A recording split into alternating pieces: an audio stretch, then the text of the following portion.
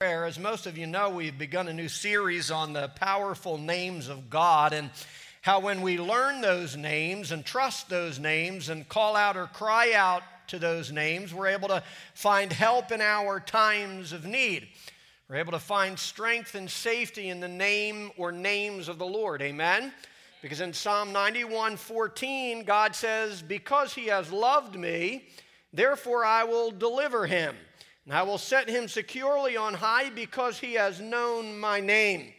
And what we've learned over the last few weeks is his name is his character, remember? And his name is his attributes, and his name is his nature. So what he's saying in this passage of Scripture is, I will set him securely on high because he has known my nature, because he's known my character, because he's known my attributes, church. And when we know those things, listen, we can be set above all of the circumstances and situations of life. When we find ourselves in the middle of a storm like we've learned, when we know his nature, he can exalt us over that storm and over that trial and tribulation or circumstance or situation in life. And that's what this series is all about. It's all about getting to know God by his name, so that we can call on him and run to him in our daily time of need. And I don't know about you, but I know I need Jesus and God every single day. Amen? One day I might need Jehovah Jireh, my provider. Another day I might need Jehovah Rapha, the one that heals me. Another day I might need Jehovah Shammah, the one who's always right there. Another day I might need Jehovah Rapha, I think I said the one who heals us, or Jehovah Shalom, the one who gives us peace. But the reality is, every single day we need God. And the more we know about God and the nature of God and the characteristics of God, and here this series, the names of God, it gives us what we need to get through the day. Amen? Instead of being overtaken by the day, we can overtake the day. Amen? Because we know who's on our side and we know what his nature is. And when we learn his names, the Bible says in Proverbs 18, it tells us that they become a strong tower. They become a fortified fortress. They become a high place and an exalted place that we can run into and be safe. So how many of you are grateful we've got that place we can run to? Amen? That name we can trust in and count on, a strong place, a fortified place. And that name that we're going to look at this evening is Jehovah. And I'm not going to get into it before my prayer, but we'll get into it as we go along. Last week we looked at the great name of Elohim. Tonight we're going to look at the name of Jehovah. But before we do, let's go to the Lord in prayer one more time. Amen? So Father God, we thank you that you are in this place, that you have fulfilled your promise of when two or more gather in your name, there you are in the midst of them, God. So I thank you that you're here.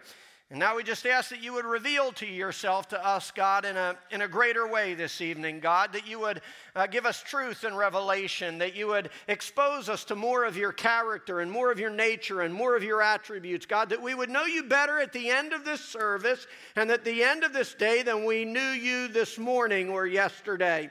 Because God, as long as we're willing to open our minds and open our hearts, you'll reveal more of yourself to us each and every day. And God, I pray that you would do that tonight, God. More of your character, more of your nature, more of who you are. I pray, as we always do, that your anointing would be in this place, God, upon me, my mind, my body, my lips, my words, God, upon my heart, that all the words that come forth, God, would come forth under your anointing. And that those that are listening, God, that you would anoint them as well. Anoint their ears to hear. Anoint their hearts to receive, God. Anoint their minds to be able to comprehend and receive everything that you have for them, God. Come against all the distractions, the cares, the concerns, the work of the enemy that's tried to make its way into our lives today. That we might just be able to focus on you. Help us to know that you are good, God. We give you the praise for it in Jesus' name. And everyone said, Amen.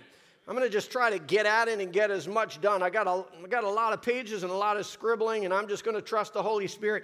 Give me what I need to give you. Amen? I'm going to start with a little story. One day, a little boy in school was drawing a picture. When the teacher asked, "What are you drawing?" the boy answered without any hesitation, "I'm drawing a picture of God." "A picture of God?" she said. "You can't draw a picture of God. No one knows what he looks like." To which the little boy replied, "Well, they will when I'm done with my drawing." And I thought that was kind of cute. I liked the confidence that this young boy had in what he thought God looked like. Amen? Now, the reality is we might not be able to really ever draw a picture of God physically because we know God's not a physical God. He's spirit, amen? But I do believe, according to Scripture, and even like the little heart of the boy, I do believe we can know what God looks like in the spirit. I do believe we can know exactly what God looks like by his nature and by his character and by his attributes and by what God, the Word of God, describes it to be. I believe the teacher in this little story was right to some extent because physically no one knows what God looks like and no one ever can or will until we're in glory, amen? Because the Word of God tells us that for now we only see dimly, we only see as in a mirror, amen? But there's coming a day when we will see him face to face and we'll know exactly what he looks like. We'll know exactly who he is in the fullness. Right now we only know him part. We don't know him fully. I know you could listen to the Word of God and read the Word every single day, 24 hours a day, but you will still never fully know God until we see him face to face. So I'm looking forward to that day when I can see him fully and know him fully, amen? Because right now I only know in part. So I'm only going to give you what I know of him this evening, amen? I can't give you it all because I don't know it all. But the second reason I shared that story is because in all reality, all through Scripture, men of God, inspired by God, have actually drawn a picture of God by revealing his divine nature and revealing his divine character. Every book of the Bible reveals something more about the nature of God and the attributes of God and the personality of God and the attributes of God, church. All through Scripture, God draws a picture of himself for all mankind to see because the Word of God was written by God, amen? It was inspired by God. So no matter how many individuals wrote it, God really is the author of Scripture. So we find all through Scripture, God is the one that's actually revealing himself to mankind.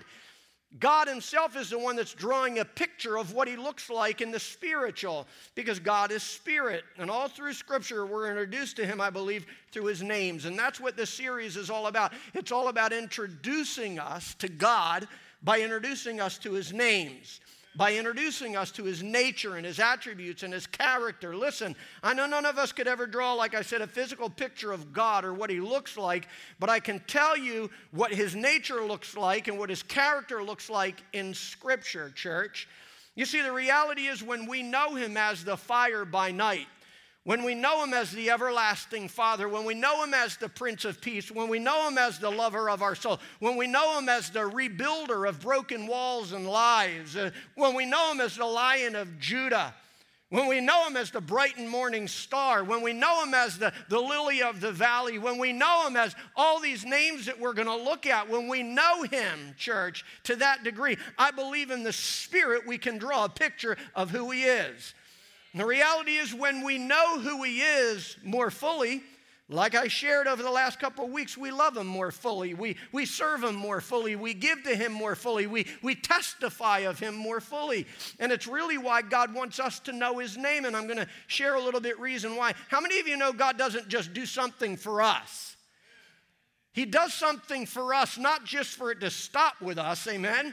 He does something for us and he does something in us so it can overflow out there into this world, amen? So look, God doesn't just reveal his name to us for us alone. He reveals himself to us and he shows more of himself to us so we might then turn around and be a reflection of that to those out there, amen? Because everybody needs to know God. And so I just wanted to throw that in. Look, I may not know what God looks like in the natural, like I said, but I certainly can discover what he looks like in the supernatural and in the spiritual. Because in my opinion, Scripture is the picture of God. And his names help paint that picture as well. Listen, when I tell you that God is King of glory, the Lord strong and mighty, when I tell you that he is Jehovah Sabaoth, the Lord of heaven's armies, most of you would automatically have some sort of mental picture developing in your mind. When I talk about a king, you put a crown up on his head. When I talk about the King of glory, the Lord strong and mighty, you don't begin to paint a picture of some weak little wimp walking around. You picture some big, bold, bad king riding on a horse with a bloody sword by his side. Because the reality is the names of God paint a picture of who God is. And the more clear that picture becomes of who God is to us, the more we can trust in him, the more we can count on him, the more faith we have in him, the more we yield to him, the more we obey him, the more power we receive from him, church. When I tell you that God is the great physician, or Jehovah Rapha, the Lord who heals us, you might begin to paint a picture in your mind of a surgeon or a doctor or someone in scrubs, someone with what do you call that? The little scope thing.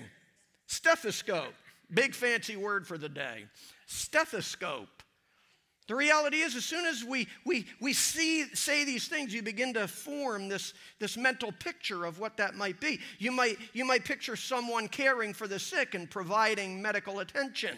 When I tell you that God is Jehovah Jireh, our provider, maybe you begin to picture God with his arms full of supplies. Maybe you begin to picture God with this overflowing abundance pouring out of his life to meet the needs that every single one of us have. Whenever we speak about the name or the characters of God, you begin to form this mental picture, and there's nothing wrong with that, because that's what helps us in our spiritual walk, and it's what helps us in our spiritual life to understand who God is. You see, God gave us a mind to picture that, so that when we picture that and understand that greater, we can have a greater faith, like I said, and a greater trust in him. Therefore, we have a greater walk with him and a greater testimony with him. Amen? All because we know the names of God. The truth is, Scripture is the picture of God.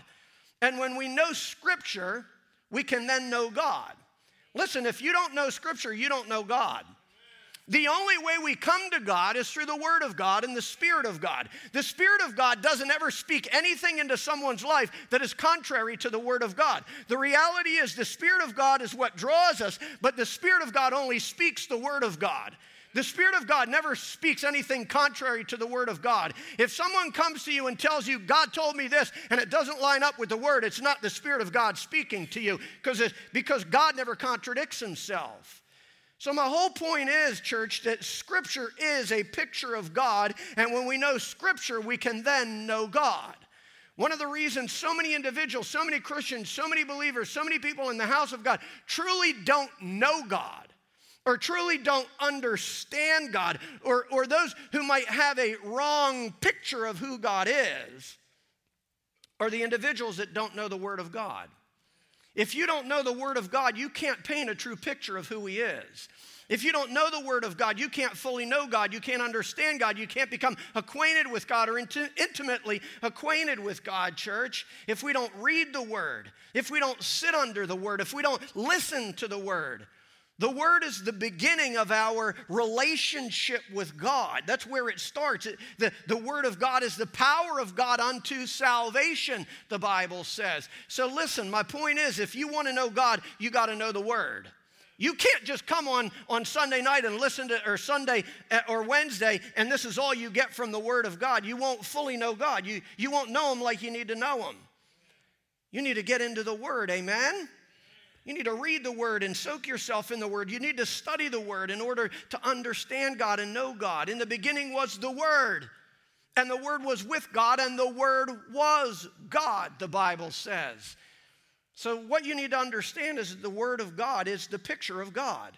From the very beginning, we can find out what God looks like. We learned that last week. In Genesis 1:1, we already got one of the names of God, amen, Elohim. So from the very beginning, we can find all through Scripture that the Word of God paints the picture of God and reveals to us his character and his nature.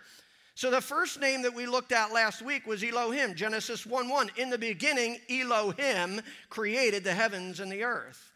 So as we learned last week, the first name we're introduced to in Scripture, God didn't introduce himself as Elohim. His Word introduced him to all of creation as Elohim.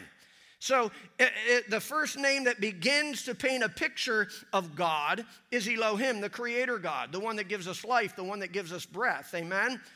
And I hope that you gained a better understanding of Elohim last week after the sermon and after the message. I hope that you learned something more about him than you did before you listened to the Word. And I hope tonight that you learned something more about Jehovah than you knew before you came in. If you didn't, then come teach me, because I can use some teaching too, amen? So anyway, the reality is that's what we've learned last week, that he's the one that took a pile of dirt, made it into something amazing. He's the one that took the dust of the earth and turned it into a masterpiece. He turned it into you and to me, amen? And the truth is, he wants us to know him personally and intimately. Elohim wants us to know him personally, and he wants us to know him intimately. Not just for him to know us, and for him to have an intimate, he wants us to know him as well. And we do that through the next name that we're going to look at this evening, which is Jehovah. According to Scripture, Jehovah is considered God's most famous name. It's his most popular name because it's the name that's most frequently used all throughout Scripture. In the Old Testament alone, it's used 6,519 times. It's called his most famous name in Scripture. David actually tells us in Psalm 105 to proclaim the name of Jehovah among the people. He tells us to make his name famous in the land. I'm going to pause there just for a minute because here's what you need to do. Every time we talk about the name of God, we've got to realize that we're also talking about the nature of God, the personality of God, the characteristics of God, and the traits of God. So here's what David is saying, proclaim the characteristics or proclaim the nature and the attributes and the personality of Jehovah among the people. You know what that is? That's testifying. That's telling the world about Jehovah. That's telling the world about God. That's telling the workplace about Jehovah, about his characteristics and about his nature and about his kindness and his love and his mercy and his gentleness. That's what that's talking about. He's actually telling us to go out there and testify among the people about Jehovah and the personal relationship you have with him. But then he goes on and says, and make his name famous in the land. Make his name, make his nature, make his personality, make his character famous in the land. But the reality is we can't do that unless we know his name. Amen, church? How are we going to make the name of Jehovah Rapha famous if we don't know it? How are we going to make the name of Jehovah Shalom famous? How are we going to testify of that and share of that if we don't know anything about it? How are we going to testify or make famous the name of Jehovah Shammah to those individuals around us if we've got no clue what it means? You see, there's so many, God is multifaceted, amen? He's got more than one side. He's got an infinity of sides and an infinity of personalities, most of which we won't even know until we get to glory, church. But the reality is Scripture does reveal a number of facets and personalities and character traits of Jehovah, and he wants us to know them so we can go share them, amen? But that's what David said. The reality is we can't proclaim his name unless we know it. We can't make famous his nature and his character unless we know it, church, unless we know who he is, unless we have an intimate, personal relationship with him. That's what David is saying.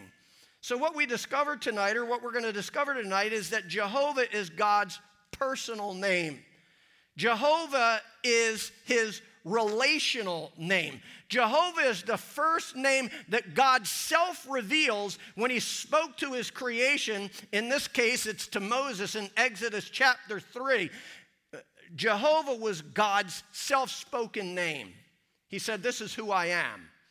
And that's the name that he gave to himself. It was the name of Jehovah, and I'll give you some more insight on that as we go. But Elohim is the side of God who created the heavens and the earth. And even though Elohim is a personal God that took great personal care in our creation, and even though he invested his spirit and he invested his nature and he invested his power and he invested his authority into us, church, we have to understand that Jehovah is the side of God who relates to us. Jehovah is the side of God who has a personal, intimate relationship with us. Jehovah is the God who personally reveals himself to us, just like he did with Moses and all the others that we'll look at throughout Scripture, church. In Exodus chapter 3, we discover that God revealed himself to Moses as Jehovah. We discover all through Scripture that God revealed himself, or Jehovah revealed himself to Abraham. You know this one on Mount Moriah when he went to sacrifice his son. But he revealed himself as Jehovah Jireh, his provider. He revealed himself to David in the forest of Hereth when he was hiding from King Saul. When he wrote the 23rd Psalm, he revealed himself to David as Jehovah Ra'ah, the Lord who is my shepherd. He revealed himself to Hagar when she was cast out into the wilderness by Sarah after she gave birth to her son through Abraham. And Sarah got jealous and cast her out, and she found herself in a strange land, knew no one, all by herself. But it was there in the wilderness that God revealed himself as El Roi, the God who sees. The God that saw her circumstance and her situation, her heartache and her heartbreak, and wasn't going to leave her alone. He wanted her to know that he saw her in her place of need, church. You see, I say all that to just let you know it doesn't matter what circumstance or situation you might find yourself in, God can reveal himself there. God can reveal himself to you in your sickness. He can reveal himself to you in your heartache. He can reveal himself to you in the center of a storm. He can reveal himself to you in any circumstance or situation that you might find yourself in life, because he is a relational God. And his desire is to reveal himself to you and reveal himself to me. Amen? Listen, one of the best ways for us to understand the meaning of Jehovah's name is by looking at the life of Moses in Exodus chapter 3, where while he was tending to his father-in-law's sheep, God decides to reveal himself to Moses, you know the story, through a bush that was burning on the hillside. He's tending to his normal duties. He's tending to his normal responsibilities when he sees something strange on the hillside. And it was God revealing himself to Moses. How many are thankful that God will take the time to reveal himself? Amen? And listen, I wouldn't be here if God didn't reveal himself somewhere along the way. You wouldn't be here if God hadn't revealed himself somewhere along the way, but he decides that he's going to reveal himself to Moses through a bush burning on a hillside. And this is what it says. Now Moses was tending the flock of Jethro, his father-in-law, the priest of Midian, and he led the flock to the far side of the wilderness and came to Horeb, the mountain of God. There the angel of the Lord appeared to him in flames of fire within a bush. Moses saw that though the bush was on fire, it did not burn up. So Moses thought, I will go over and see this strange sight, why the bush does not burn up. And when the Lord saw that Moses had gone over to look, he, Jehovah, called to him from within the bush, Moses, Moses. And Moses said, here I am. And I pause because how many of you know great and mighty things with God always begin with, here I am. Great and mighty things with God always begin when we put ourselves in a position where God can reveal himself to us and where God can speak to us. Great and mighty things with God always begin with, here I am. I want you to know tonight that the anointing of God always begins with, here I am. The power of God and the authority of God always begins with, here I am. The blessings of God and the favor of God and the goodness of God and the mercy of God and the fellowship of God always begins with, here I am. Maybe it's, here I am, God, help me. Here I am, God, use me. Here I am, God, reveal yourself to me. But it always begins with, here I am. And I say all that because the reality is, if you want to get intimate with God, you got to put yourself in a position where you can say, here I am, God. You see, the reality is there's so many people in the house of God that have no intimacy with God because they've never said, here I am, God. They've never put themselves in a position where God could reveal himself to them and where they could reveal their heart to God as well. You see, when God reveals himself to you, we naturally have the ability to reveal our heart to God as well, amen? And Moses did that. You know, sometimes we can reveal the side of our heart that might not be good, but God still receives it and listens to it and will speak back into it, amen? Listen, we can reveal a rotten attitude from our heart to God when he reveals himself to us. And we can begin to question God like Moses did and Gideon did and so many others did when he revealed himself to them. But God will still speak to us. And he'll still turn all of that around. But I want you to understand, church, that the anointing and the blessing and the favor and the power and the revelation and the divine design that God has for us always begins with, here I am. Great and mighty things with God begin when we draw near to God like Moses drew near to the presence of God in a burning bush, church. Come to me and I will show you great and unsearchable things, God said in Jeremiah 33, verse 3. Come to me. How many of you know that calls for something from us? Come to me, like Moses came to the presence of God, like Moses went to the burning bush. Come to me and I will show you great and unsearchable things. And how many of you know when Moses went, God revealed to him great and unsearchable things, things that he was afraid of, things that God would call him to do. God revealed his divine design for Moses, and it was too much for Moses to comprehend, so he begins to question God, and he begins to look at himself instead of looking at God, and he tries to talk God out of this divine plan and design. How many times have we done that? God begins to speak these divine designs, these great and unsearchable things into our life, and we try to talk God out of it. Like God doesn't know what's good for us. Like God has harm for us instead of good for us. Amen? But listen, all I can tell you this evening is that when you put yourself in a position to say, here I am, God will only speak good things into your life. Things that are for your good and not for your harm. Things that will bless your future and not harm your future. And we need to understand that, church. Come to me and I will show you great and unsearchable things. It's what happened to Moses. He turned aside from the day-to-day routine and the responsibilities that he had. And look, I'm not saying that we should throw away all of our responsibilities and just go stand at the altar 24 hours a day every day. I'm not saying that. The Thessalonians did that, you remember? They stood on the street side just looking up to heaven, waiting for the Lord's return, and they forsook all of their earthly responsibilities and a lot of their spiritual responsibilities as well. But that's not what we're learning here, and it's not what the Holy Spirit is trying to teach us. What the Holy Spirit is teaching us is that Moses turned aside from the day-to-day routine in order to come closer to God. He turned away from his day-to-day routine to respond to God revealing himself to him. Church, and I'm going to keep going with this. He turned away, we would say in the modern language, he turned away from his daytimer, turned away from his iPhone. He turned away from the TV. He turned away from the computer. He turned away from Twitter. He turned away from Facebook. He turned away from Instagram. He turned away from those things that so occupy our day, church. Man, you can spend all day on that Facebook thing. You spend all day on that Instagram thing at the expense of what? The revelation of God. The truth of God, the Word of God, the Spirit of God, the power of God, the anointing of God.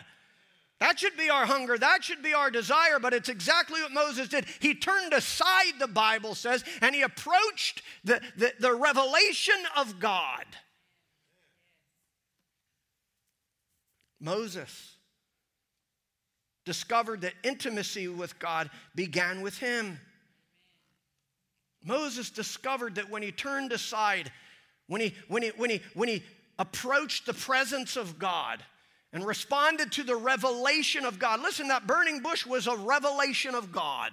And when he turned aside to it, God revealed himself. This is what the Bible says. Look at it. When the Lord saw that Moses had gone over to look, then he called out from the bush, Moses, Moses. God's not going to call you unless you're ready for him to call you. God's not going to call you. Look, you might not think you're ready. Moses didn't think he was ready, but God knew he was. He'd been spending 40 years on the side of a hill leading a bunch of sheep, and God knew he was going to do the same thing again. So that's my point. My point is simply this. God knows, we don't. Amen? But Moses drew near, and Jehovah introduced himself, the Bible says. Moses drew near, and God called out, Moses, Moses. And Moses said, here I am. And you all know the story of how God spoke to Moses and called him to go back to Egypt and to set the people free. But unfortunately, the first thing Moses does is, why me, God? Read it. Why me? Why me? You know, I fled. I've been hanging out on a hillside for 40 years, Moses, because I murdered an Egyptian. So why me? Send someone else. Use someone else. Call someone else. Empower someone else. You see, God reveals himself to us, and when he does, and when he calls us, he empowers us. But Moses hadn't discovered that yet. Because there was a side of God and a nature of God that Moses didn't discover yet. Look, there's things about God you haven't discovered yet, but when he puts you in a particular situation, you'll discover it. And you gain a greater and a better understanding of God when he does. Listen, sometimes God will let you go through the storm so you gain a better understanding of who he is, so that you can go through the storm next time and maybe help someone else through a storm as well. Because God doesn't just take you through a storm so you can go through the storm. He does it so you can help someone else go through a storm. Amen?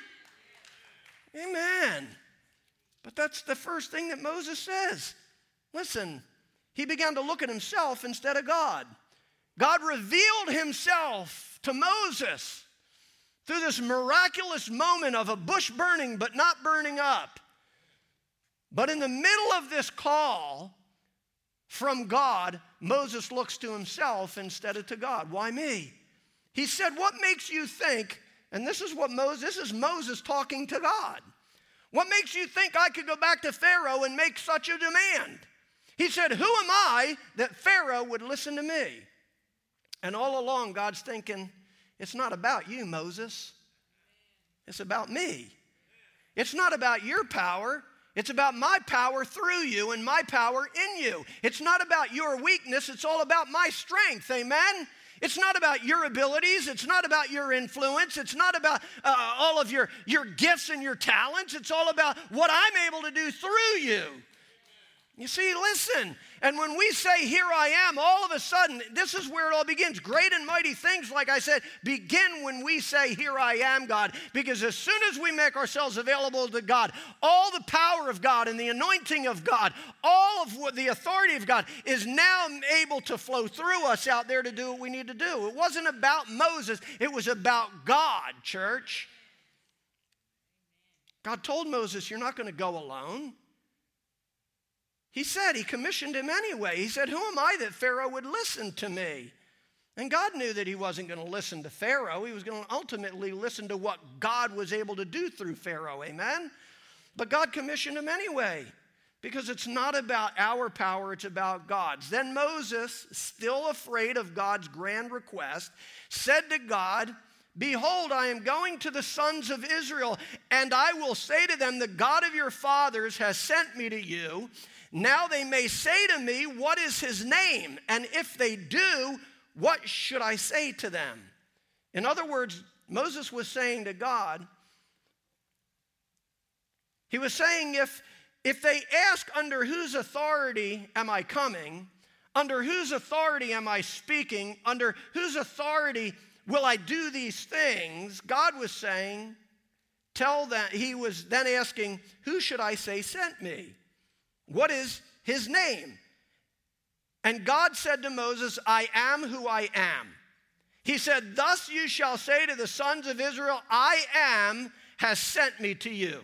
Furthermore, you shall say to the sons of Israel, the Lord, capital L-O-R-D, and underline that because it's important, the God of your fathers, the God of Abraham, the God of Isaac, and the God of Jacob has sent me to you. This is my name forever. And this is my memorial name to all generations, or this is my famous name to all generations. What's the name? The name I am that I am in the Hebrew is Yahweh. So what he was saying is, this is who, tell them Yahweh sent you. Tell them that Jehovah sent you, because Jehovah is the English translation of Yahweh. So when he said, I am that I am, it means Yahweh, and Yahweh in the English is Jehovah. So we've interpreted to Jehovah in the English. So what Moses was saying was, tell them that Yahweh sent you. Tell them that Jehovah sent you. Tell them that the relational God sent you. And it's important, church, because they were in a place where they had broken relations with God. They were in a place of bondage, where relation with God was broken, where his blessings and his favor and his covering and all of that, it was in a broken place. So what he needed to remind the Israelites, what he needed to remind his people, is that the relational God is the one that sent you, the one that wants to have an intimate, personal relationship with you. Even though you're in broken relationship, even though you're in bondage, Jehovah, Yahweh, the relational God, the one that wants to know you intimately and personally, he's the one that sent you. Tell them that, Moses. And we know the story that he did, church. And again, without getting lengthy or theological like I did last week, here's a moment where I want to teach you in some of the time that I have left. I am that I am, like I said, is Hebrew. And Yahweh translated in English is Jehovah. And like I said, it's the personal relational name of God, church. And it's the name Satan doesn't want you to know. It's the name of God that Satan doesn't want you to become familiar with. It's the name of God and the character of God and the attribute of God that Satan doesn't want you to know or to see, church. It's the relational side of God. Because the reality is the last thing Satan wants you to have is a personal, intimate relationship with Jehovah Elohim. He doesn't mind that you have a relationship with just the Creator or that God is just Elohim to you. He doesn't want you to have a personal, intimate relationship with Jehovah, church. It's the God Satan doesn't want, it's the side of God that Satan doesn't want you to see. And here's where I don't want to lose you, and I hope that I can keep you. But we see this in Genesis 3:1, where Satan made his way into the garden as a serpent, the Bible tells us, or as a snake. And Scripture says, now the serpent was more crafty, in verse 1, than any beast of the field which the Lord God had made. And again, capital L-O-R-D. The Lord God had made. This is the first time in Scripture where L-O-R-D is capitalized, and it is the revealing relational nature inside of God. And this is what the Bible says. Now the serpent was more crafty than any other beast of the field, which the Lord God had made, capital L-O-R-D. And it's where he reveals his relational side to his creation. So in other words, Scripture is teaching us here that Jehovah God, any beast of the field, which Jehovah God or Jehovah Elohim in this passage of Scripture had made. So please understand, it's not an accident that God reveals his relational nature here, because God doesn't just want to be creator God with no intimacy and with his creation, with no personal access to his creation. He wants us to be yoked to him. He wants us to be knit with him. He wants us to be one with him, church. He wants us to be near to him. He wants us to know him intimately and personally. He wants us to know him as Jehovah God, the relational God. His desire is for us to know him as Yahweh personally and intimately. But if you study the first verse of Genesis 3, that's just the first part that I read. So God describes himself in this passage of Scripture, L-O-R-D. He reveals himself again as Jehovah God. But look at what it says in the back half. In Genesis 3, we find that,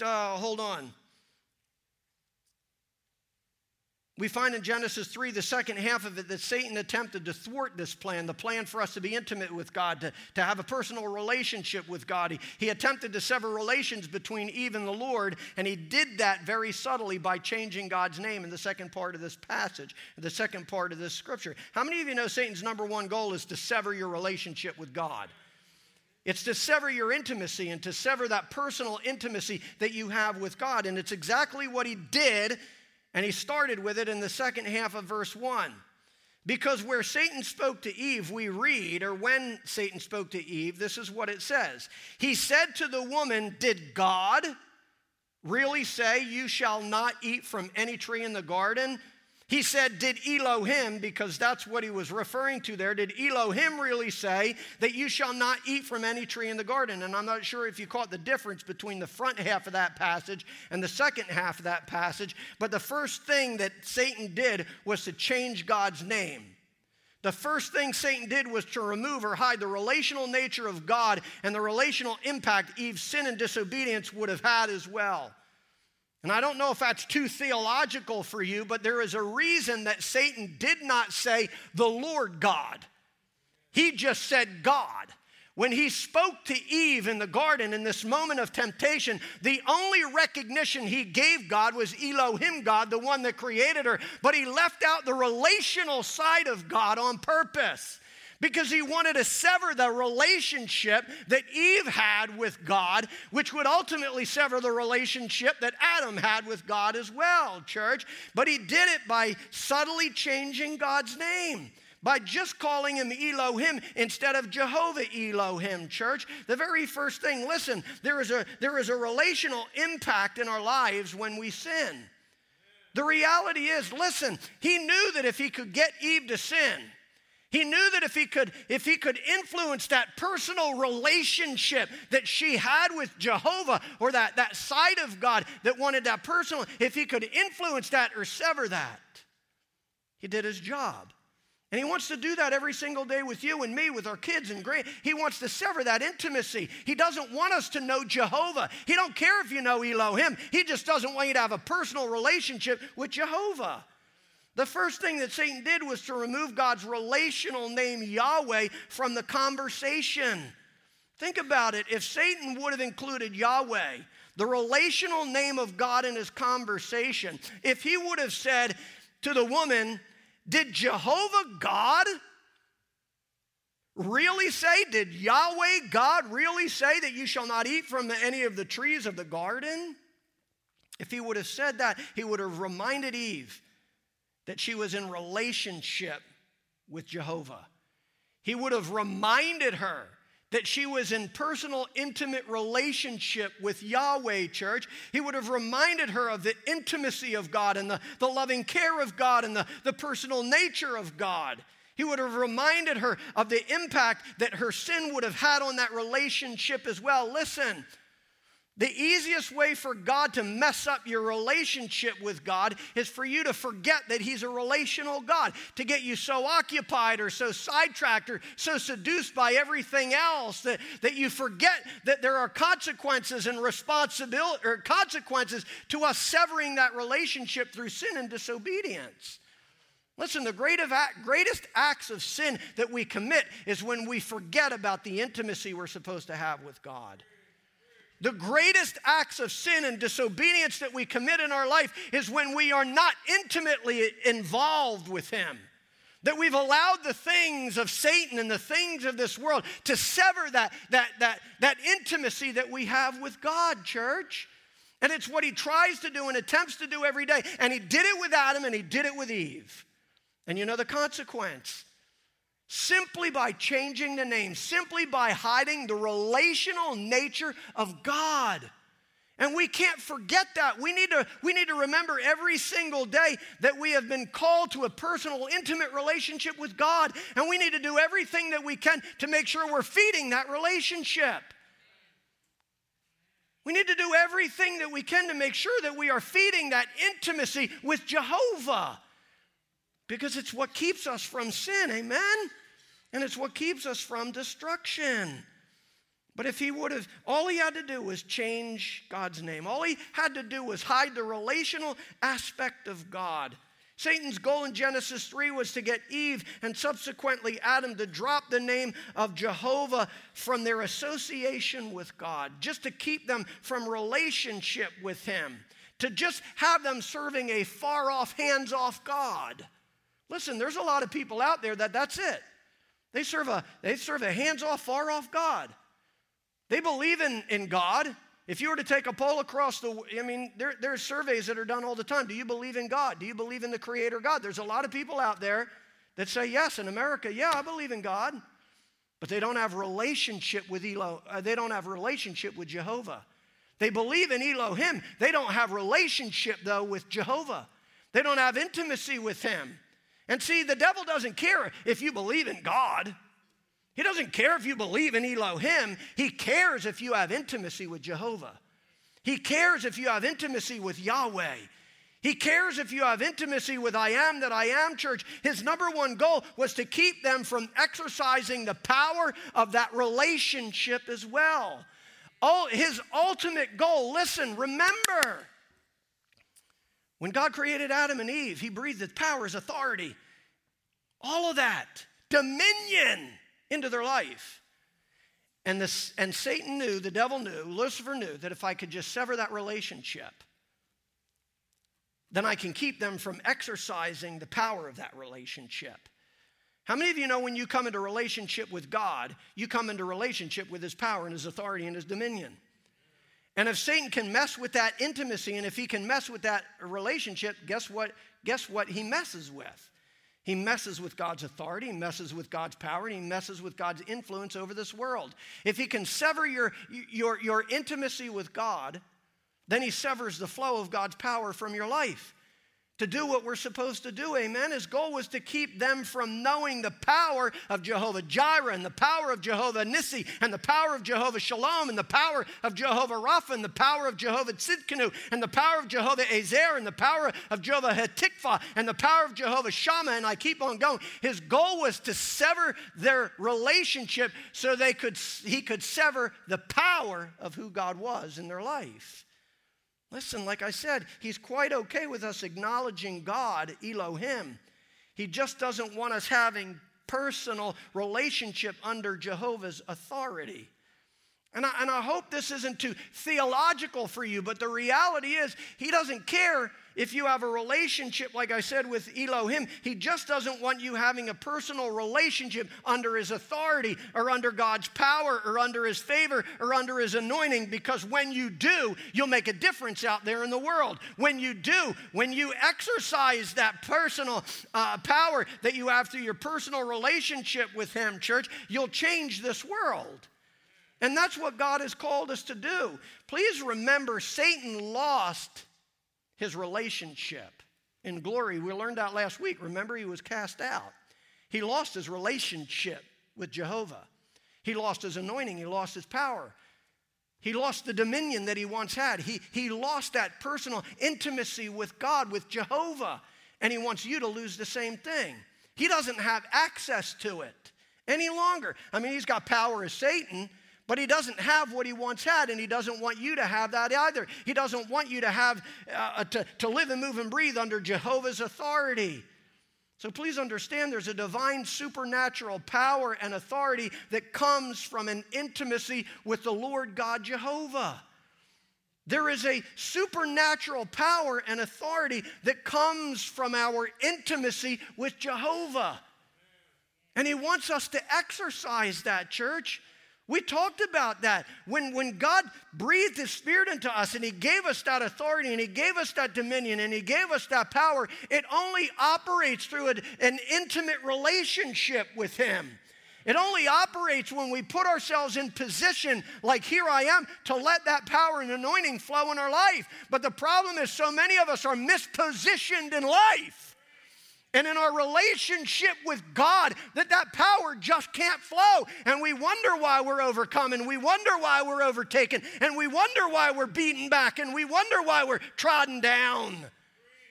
Because we're not in the right position to allow that power and authority and anointing to be used through us, for us to operate under God's anointing. Listen to me, God won't anoint those that aren't close to him. God won't anoint those that aren't intimate with him, that don't have a personal relationship with him. He will not anoint them. He won't waste his anointing.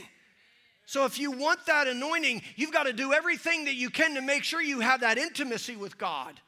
You've got to make sure that you do everything that you can to maintain that personal relationship with God in your life. You have to do everything you can to maintain it, everything that you can do to strengthen a church so that we can go forth and multiply. Why do you think he filled Adam and Eve with dominion and power and authority? It was so they could go forth and multiply. So that they could multiply that power and that dominion and the character of God and the nature of God all across the land. To overtake and have dominion over everything that was out there. Because if you remember, listen, part of that world was still filled with 1/3 of the fallen angels. And they were given the power and the authority and the dominion to go overtake all of them.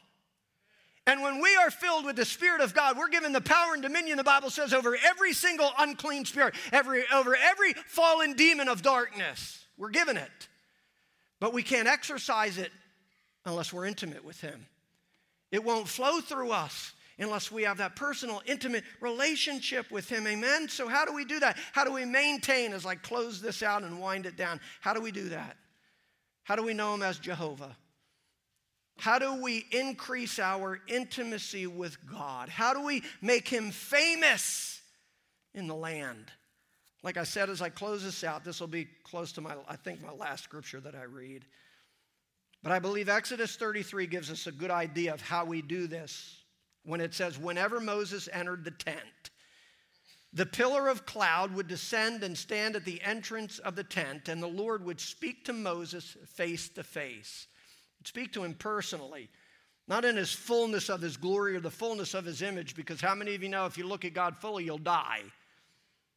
But the Bible says that he spoke to him like a friend speaks to a friend, face to face. It was that close. It was that personal. It was that intimate. But here's what I don't want you to miss. It said, whenever Moses entered the tent, the pillar of the cloud would descend and stand at the entrance of the tent, and the Lord would speak face to face with Moses whenever Moses entered the tent. Whenever Moses was positioned to be able to say, here I am. I hope you're getting this. Don't ever expect to meet God face to face unless you're positioned properly. If Moses never went to the tent, he would have missed out on God. But when he positioned himself properly, the Bible says whenever he went to the tent, whenever he drew near, whenever he came close, whenever Moses put himself in a position to say, here I am, then the Lord revealed himself to him. I'm telling you this evening, every time you position yourself properly, anytime you put yourself or you draw near to God, anytime you come close to God, anytime you put yourself in a position to be able to say, here I am, God, reveal yourself, he will. He will come to the opening of your heart. He will come to the opening of your dwelling place. He will come to the doorway of your tent, church, or the entrance of your tent, and he'll speak with you like he spoke with Moses, personally and intimately, church. That's what he'll do. Whenever we do that, listen, the reality is there wasn't a day that Moses went to the tent that God didn't appear. There wasn't a day that Moses went to that tent, Bible says, that God didn't appear. And what I'm telling you is that every time we position ourselves, God will show up, church. I don't care where you're at. You can be driving down the road in the middle of traffic and position yourself before God, or position yourself to be able to say, here I am, God. Here I am, God. Just reminding you, here I am, God. He'll come and speak to you. He'll bring revelation to you. He'll speak some divine design and destiny into your life. It could be at the break room. It could be in your bedroom. It could be in your backyard. It doesn't always have to be here at the altar or here in the church. Listen, I hope to God this isn't the only place you seek to become intimate with God. I hope this isn't the only place where God reveals himself to you. Anytime you go to that place, wherever it might be, with the intent to meet with God, God will show up there. Anytime you open the flaps to your tent, I guess you could say, because Moses had to open them up. And when he opened them up, when he went in and he opened them up, the Spirit of God descended and stood at the tent. Your tent can be anywhere, church. And when you position yourself that way, guess who shows up? Jehovah God. The personal, intimate, relational God is the one that shows up. And I say all that to say this. Listen, let me finish. He goes on to say, in one of their conversations, Moses asked in these moments when God would come down and they would talk and have conversation like they were talking to a friend. In one of those conversations, Moses asks God, show me your glory. Show me your glory. Show me more than I've ever seen before. Show me your glory. And God goes on and says, the Lord said, I will cause all my goodness to pass in front of you, Moses, and I will proclaim my name, the Lord, Jehovah, in your presence. And I will have mercy on whom I will have mercy, and I will have compassion on who I will have compassion. I'm going too fast. But he said, you cannot see my face, for no one may see me and live. Then the Lord said, there is a place near me where you may stand on a rock. When my glory passes by, I will put you on a cleft of the rock, and I will cover you with my hand until I have passed by. Then I will remove my hand, and you will see my back, but my face you shall not see. And I say all of that to say this. Moses could have been satisfied with a burning bush experience. Moses could have been satisfied with the 10 plague experience. Moses could have been satisfied with the parting of the Red Sea and the crossing over on the dry land experience. He could have been satisfied with manna from heaven. He could have been satisfied with the clothes that didn't wear out, if you know Scripture, and the sandals that never wore out. They never had to make another pair of sandals. They never had to make another pair of pants. Every day that they woke up and went out, the manna was there, prepared for them. He could have been satisfied with that, church. He could have been satisfied with the fiery finger of God writing his law on 2 tablets of the stone. He could have been satisfied with God standing at the tent or the opening of his tent every single time he went there. But the Bible tells us that Moses wanted more. Moses wasn't satisfied. And that's how you stay intimate. That's how you become intimate. That's how you maintain your intimacy. You and I can never be satisfied with where we're at. We always should want more. Because we can never fully know him. We can never fully receive everything that he has for us. So every single day, our prayer should be, God, show me more. God, show me more of your glory. God, show me more of your personality. God, show me more of your power. God, show me more of your nature. God, show me more. I want more, God. We should never be satisfied. Reveal yourself to me more in the Word of God. Reveal yourself to me more in my place of prayer. Reveal more of yourself to me, God. We should never be satisfied with one experience. Moses could have looked at that burning bush and thought, oh, wow, that was a neat experience, and then went right off. And you know what? We do it every Sunday. So often we do it on Wednesdays. We come in, great, well, boy, that was a great experience in church. But we don't do anything with it. God reveals himself in a great and powerful and a mighty way. He tries to reveal more of his nature so that we become more intimate. But all it is, well, that was good, God, a good word. We go home and we do nothing with it. We should never be satisfied, church, because Jehovah God has more for us than we can ever contain. So how do we do that? Look, that's what I said. I say that because too many of us stop at the burning bush. Too many of us are satisfied with only an introduction to God. Okay, God, you introduced yourself. That was great. That was grand. Whoopee! But God carried this out so far in Moses' life, and guess what he did? Listen, he made God's name famous. He made God's name famous, amen? And not that this was his goal, but Moses is one of the most famous men in Scripture too, because he made God famous. Moses was all about making God famous, amen? It wasn't about Moses, but the reality is, listen, I say all that because if we want to stay close, if we want to stay intimate, if we want that deep relationship with God, we got to keep at it. We can never be satisfied, and we cannot allow the devil to come in and change the name of God in our life. Can never allow the devil to come in and sever that relationship. Listen to me. When you and I are tempted, this isn't in my notes, when you and I are tempted, when the things of this world just wrap around us and our lives are filled with all sorts of stuff, we need to be conscious of the fact that the devil is trying to sever something. He's trying to sever something. Because when he does, all of a sudden we lose that authority and that power and that anointing, amen? How many of you want to operate under God's authority and Jehovah's dominion, amen? I mean, if that's what you want, I'm just going to ask you to stand to your feet because we need God's help for us to be able to do that, amen? Here's my challenge tonight. What David said in Psalm 105. He wants you to make God's name famous among the people, and he wants you to make God famous among the land. In the land, and we can only do that when we are in intimate relationship with Jehovah, amen? So our prayer tonight is, Jehovah, just reveal yourself in a greater way, and we just need to let him become that intimate and close with us so we can make him famous, amen? So Father God, I thank you for this day, God. I thank you for the word. I know I went long, God. I was trying to get everything in, and I thank you, God, for the people's patience, and I thank you for their attention, and I thank you for their ear, but most of all, I thank you for your word. Because it is the power of God unto salvation.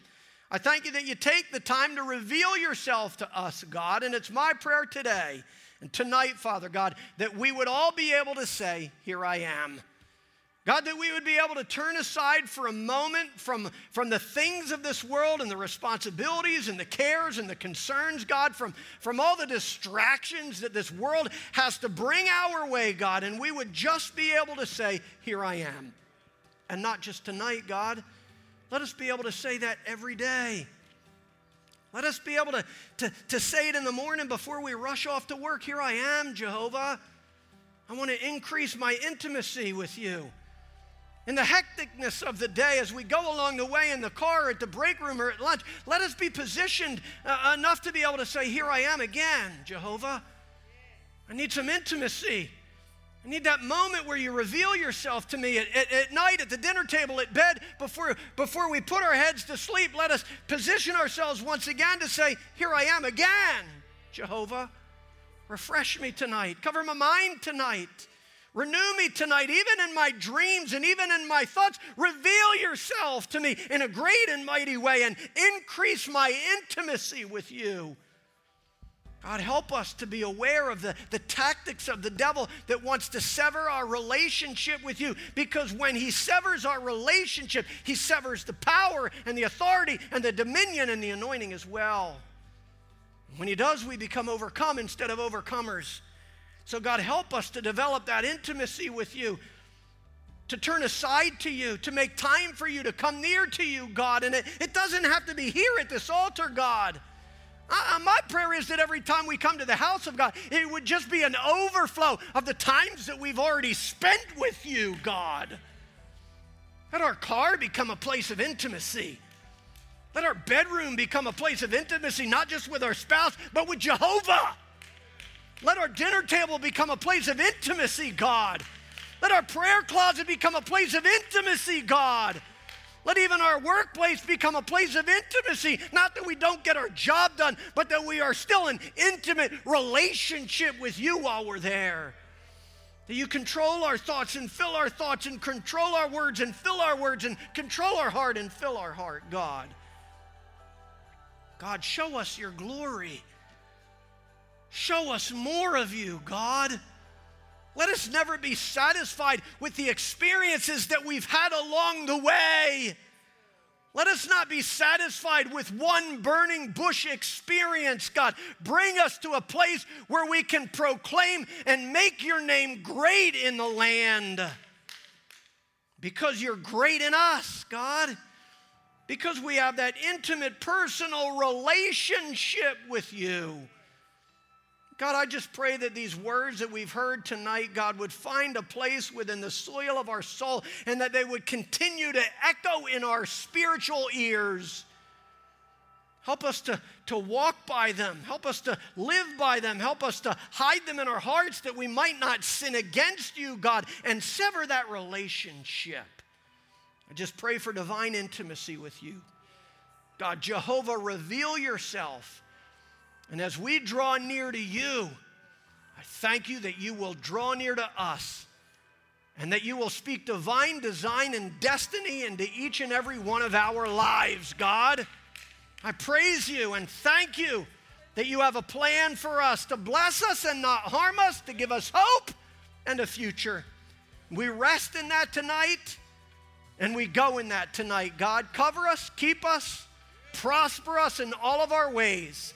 As we lie down, as we rise up, as we go out, as we come in, and as we go along the way, I thank you that you are with us, God.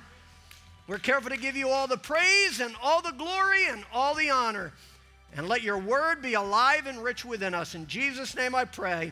And everyone said, amen. Can we just bless the Lord tonight, church? Amen. Thank you for your patience. I know I went long.